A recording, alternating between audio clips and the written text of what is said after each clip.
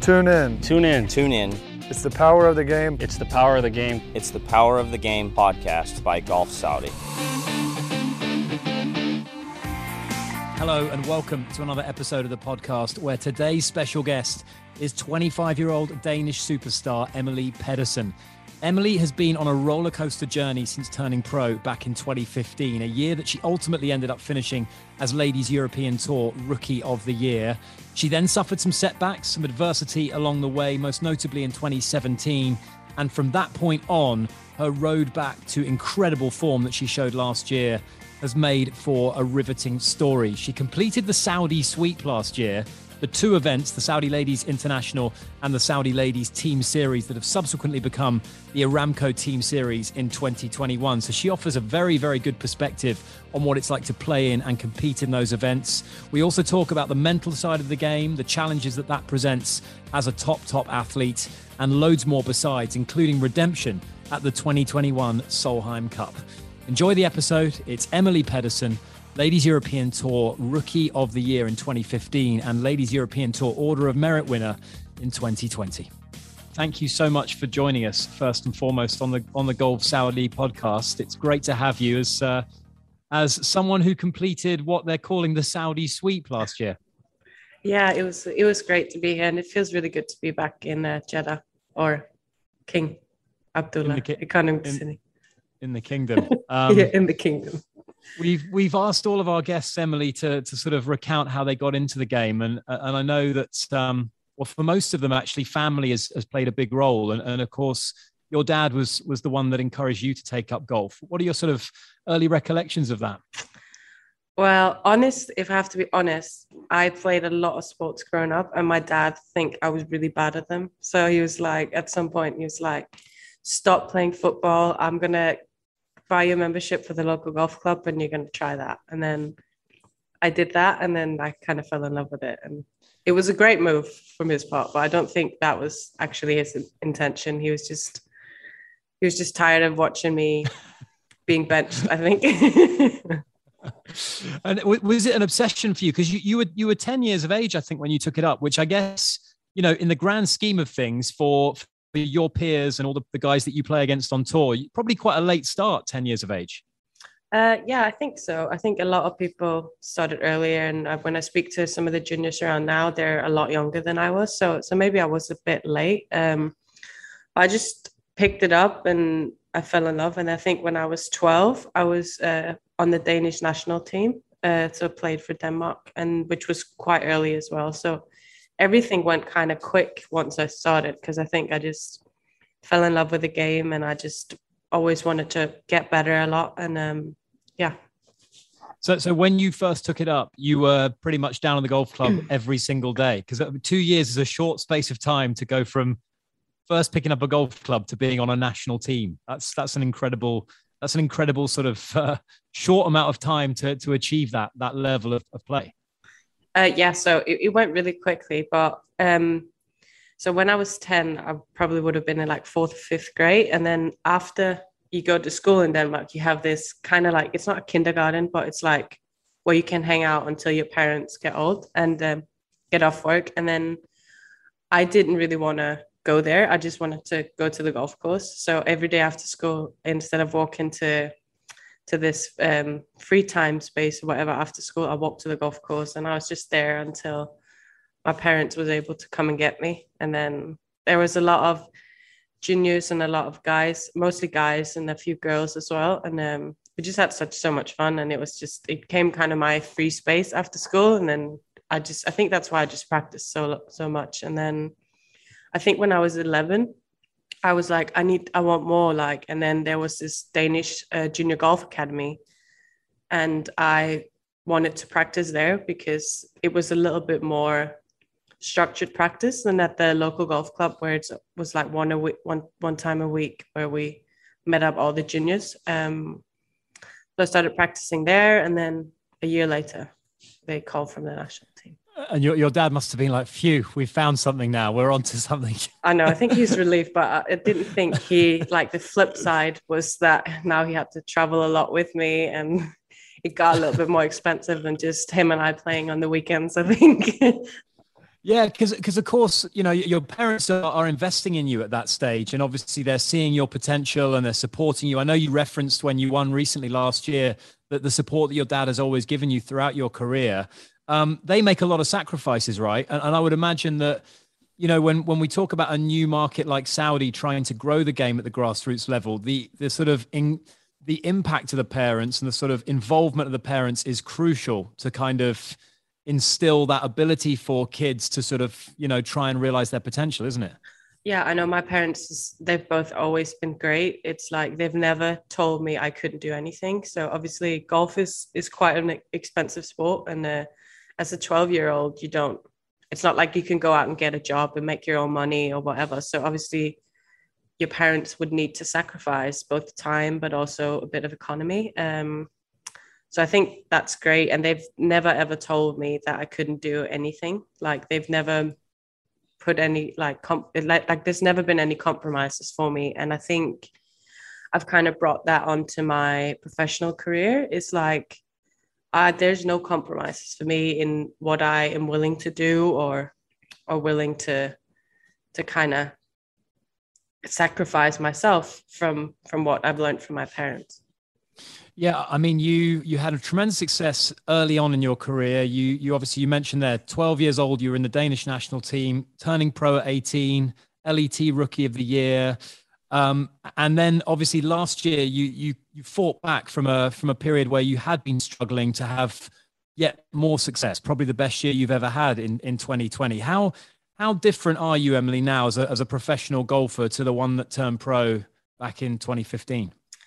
I feel like I've matured a lot. When I turned pro, I was 18 years old, and my career's only gone up. It was like I'd never really had a bad patch, and I thought, well, golf is easy in a way. It's like it's just always you just adding on steps. And then in end of 2017 was the first time I really struggled, and I don't think I was mature enough to handle that, or it was so new to me that I kind of, because I started so young, I felt like I built up my identity a little bit upon being this great golfer. And, oh, Emily, she's good golf. Emily wins tournaments and stuff like that. And then when I didn't, I kind of couldn't figure out who I was. So it took a bit of a like maturing and growing both as a golfer, but also as a person to figure out that the two things are separate. Because if I had a bad day on the golf course, I would feel like I was a bad person, and it's just tore me down really for 2 years.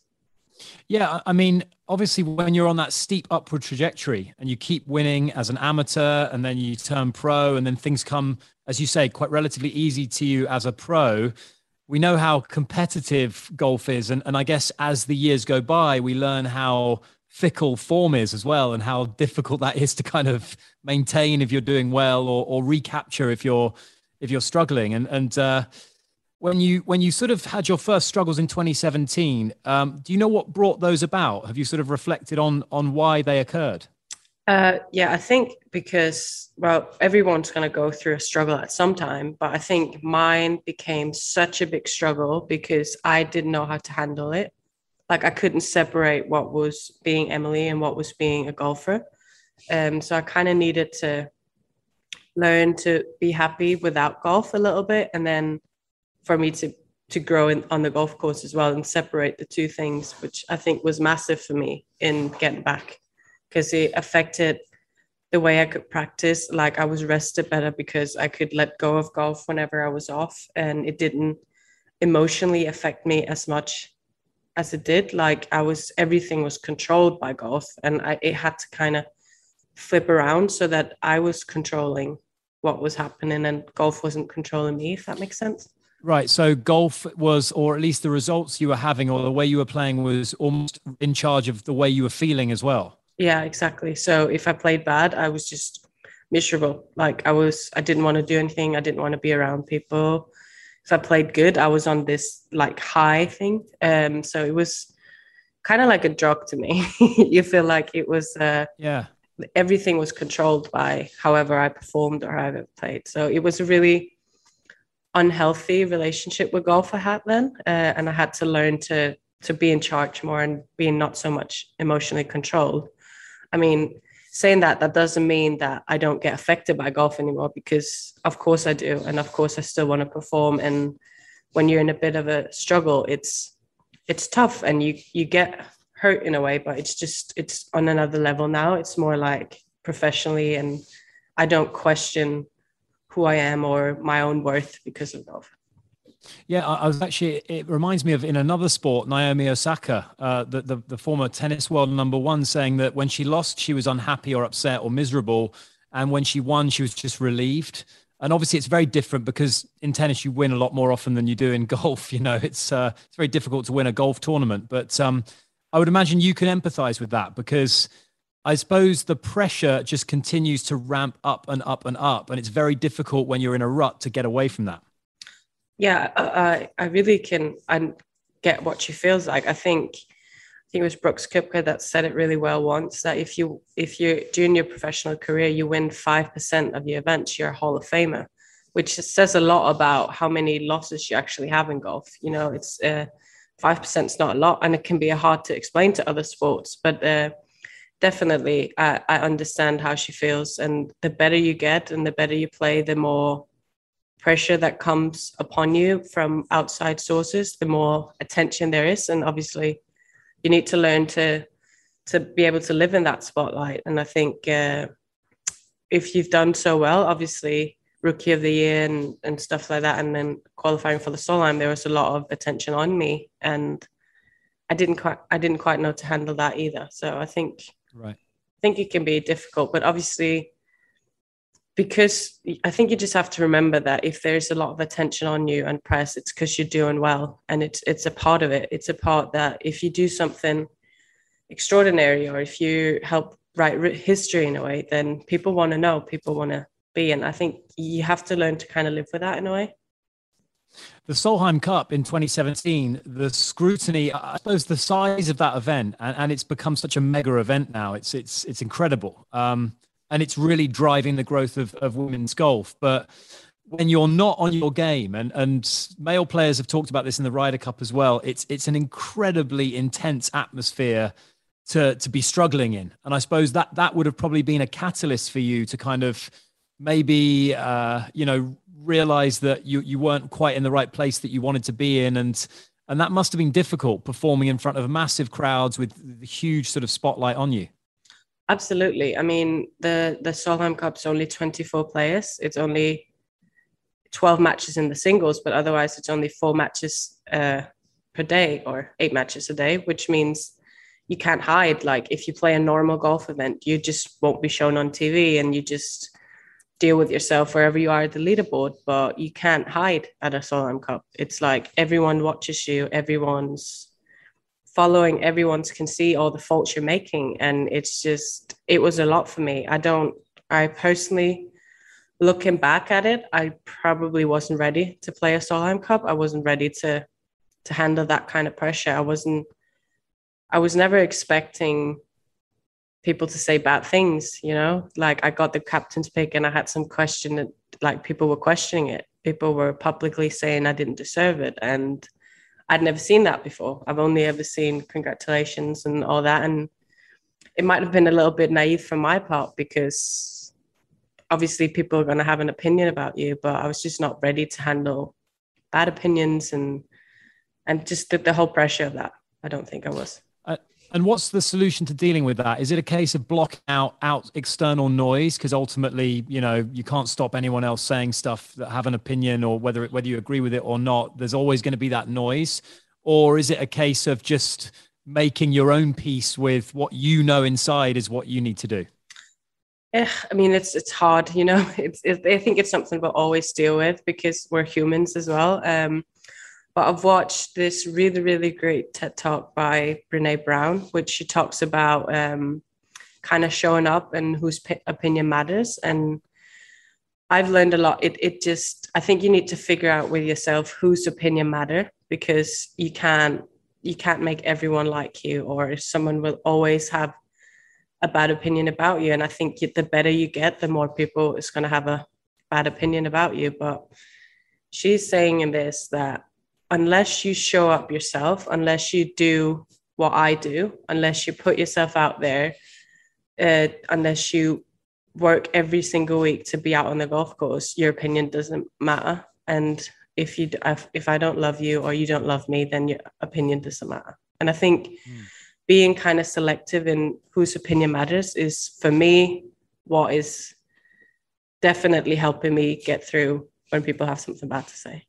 Yeah, absolutely agree with that. And also the kind of the media fixation and the public fixation on results. You know, I've spoken to a lot of golfers, and whenever I speak to them, it's not about the results. It's about, they always mention the process of, you know, what do I need to do? The results will look after themselves if I do X, Y, and Z correctly. That's difficult to sort of, I would imagine, for you as a professional athlete, particularly in golf.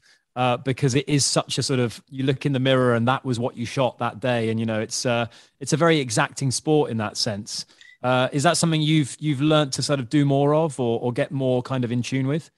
Yeah, I mean, I think golf and definitely the sporting world is very black and white. It's either you win or you lose, or you do good or you don't do good. But I think a part of golf is figuring out other ways to enjoy or to grow the game, like to have little goals yourself that you can only measure towards yourself, because at the end of the day, you can't control how other people are playing. And we've been, like, in the team around me, we're really trying to kind of break down the rounds. Like, okay, can you gain a little bit more in the putting? Can you hit some more fairways? Can you kind of develop, like, whatever we're working on to become the best in the world? Can you improve 1% every day, or can you improve 1% over a tournament? And I think you have to take that little wins, because, as I said earlier from the quote from Brooks Koepka, is if you only win 5%, then you're a Hall of Famer, which means if you win 1%, there's also 99% of the time where you don't win, which means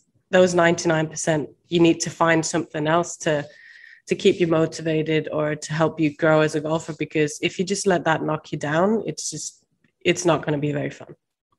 Last year's lockdown was a chance for a lot of people to look back, introspect, reflect on things. And I know you've mentioned in previous interviews that it was an important time for you, because obviously something for you clicked during that time, and you came out and then for the remainder of 2020, you played such incredible golf. So can you kind of talk to us about what it was that sort of you kind of came to the realization of during that period? Oh, there's a few things. One of them was that I got to work on improving as a golfer without having the spotlight on me. I really had 3 months to just work on getting better without being confronted with a result, which I think was really healthy for me, to just being able to really grind and to really go deep in some of the things I needed to improve in my game. And then actually being able to miss golf. Like, we have such tight schedules normally that it just goes on and on and on. And for the first time in a very long time, I really, really missed playing, because obviously I came off 2 really rough years and it wasn't a lot of fun. But I think it was really healthy for me to miss playing golf again. And then also, actually, well, we didn't know when we were going to play, so I applied for a job. I'd never had a job in the world, so I worked at this restaurant. And you're kidding. I know, this is funny. And no offense, I was just going to say no offense to people who work in a restaurant, but I got there and my first shift was this 18-year-old birthday that I had to waiter. So we sat down and it was like fine when everyone was dinner. But then obviously at midnight, this turned into kind of, there came a DJ on and everyone was dancing and drinking. And I was like waitressing. And then for some reason, we served these drinks in actual glasses.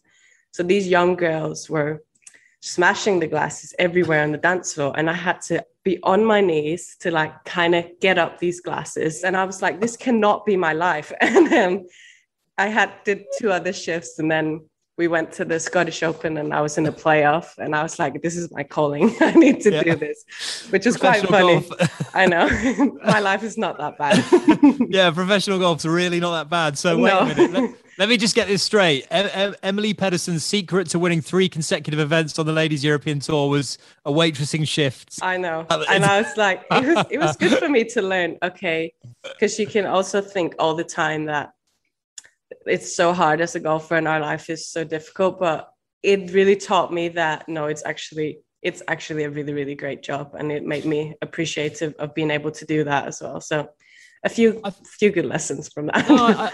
No, I agree. And I think for everyone, it was a time where, I listened to a lot of podcasts and a lot of people who, we're talking about like practicing gratitude. That's become a sort of big kind of thing in the sort of meditative space, to be just grateful that, you get to wake up in the morning and do what you enjoy doing. If you set your bar low, you're much less likely to be frustrated and disappointed with outcomes. Yeah, definitely. You won in 2020 for the first time in 5 years, the Tipsort Czech Open. Was that sweeter, Emily, than your win at the Hero India Open 5 years prior? Yeah, I think so, because I'd overcome a lot of struggles, and when I was a rookie, I didn't doubt that I was going to win. But obviously, in the two years that I really struggled, I was doubting, am I ever going to lift a trophy again? And then to kind of overcome that was big, and it was bigger than the first time. Was it more stressful than the first time? It actually wasn't that stressful because I had my coach with me, and we were so good at just staying in the process, and he kept me really calm.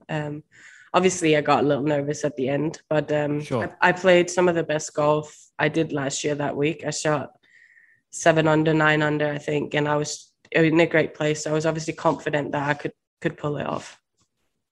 Yeah. And obviously that gave you incredible confidence for the remainder of the season. Now you came up to Saudi Arabia for the 2 tournaments last year, and evidently you were in the zone for those 2 weeks. What does that feel like? Can you kind of reveal to us mere mortals who struggle to break 80 on a weekend, what does being in that zone feel like? I mean, it feels good. It's like you're in complete flow of what you're doing. It's like complete control. And then when you feel like you know your game, like I knew where my misses was, I knew how to handle bad. And then when you can mix that with a little bit of confidence, and then also I think it depends. I really love it here at Royal Greens. It's just amazing. My caddy and I were playing 9 holes yesterday, and I just had so many good memories. I was telling them I was there and I got up and down from there, and it's just great. And I felt that way as soon as I got here last year, that I really like this place. I think the golf course suits me really well, which also gave me a bit of confidence coming in, because I knew I was playing well. But then when you see a golf course and you feel like this suits me really well, it kind of just boosted that confidence even more. And when you talk about shots that can change the course of an entire year, the one you hit into 18 to get into the playoff against Georgia was obviously a standout moment for you, where you were able to execute under pressure from, what was it, like 200 yards, or a shot into the par 5 that was something that was put you under pressure and you pulled it off. Yeah, obviously, I think that shot into 18 is one of the best I've ever hit, just because I knew I had to birdie at least, but also because I wasn't afraid to risk it all. And I've been in a position for a few years where I was just trying to get the best finish I could. But at that time, I was ready to risk finishing 5th or finishing 10th instead of securing a 2nd, which was good. And then obviously the fact that I pulled it off, it was just unbelievable. And it's definitely my favorite shot ever, I think. Wow, I'm not surprised. And you went straight into the team event, obviously the Saudi Ladies Team International, which has now become the Aramco Team Series, and you were able to get the victory in that. Talk to us about the format for that one, because obviously it's something a little bit different. I guess for all the players, it was a new experience as well, but you seem to take to it like a duck to water. Yeah, it was great. It was a little bit weird because they were quite close, and obviously playing the final round and winning, I was so pumped. The adrenaline was so high on that Sunday, and then it takes a bit out of you winning. And we started on that Tuesday, and I was so tired, so I was hitting a club shorter than I did. But I think think the Aramco Team Series is great. I think it's a good change to our normal selves. It was really good to actually go straight from an individual one and then to a team event. I think it's good that you kind of bring the aspects of golf is like that everyone can play together, any age, any gender, any handicap. And I think the Aramco Team Series really brings out that part of golf. I know you've got to go soon, Emily, so we are going to wrap up soon, but I can't let you go without asking you about another team event. And the 2021 Solheim Cup, to me, when I look at the results you had, the fact you beat Danielle again in the singles, it looks like a sort of redemptive kind of week for you. Like, I won't say revenge, but, you know, how do you feel about it? Like, was it redemption on some level? Yeah, definitely. I feel that way as well. It was like kind of I knew I was obviously in a better place from the season I had in 2020, but I felt like I still kind of wanted to prove to myself or to me that I could handle that kind of pressure of a Solheim Cup. And because it's the bad period started just after the Solheim, it was kind of good to tell myself that you can also do this now. And how good was it to be part of a winning team over there in the US with every single member of the crowd against you? It was incredible. There was nothing better than making the crowds quiet. It almost feels better than hearing them cheering for you, but it was unbelievable. Obviously, we missed all the European fans, but I think as a team, it kind of brought us together that we knew everyone was going to be against you. So our little bubble of the 30, 40 people that was the only ones cheering for us, like with the boyfriends and staff and everything, I think it made the whole group just grow together. And I think that made us a lot stronger.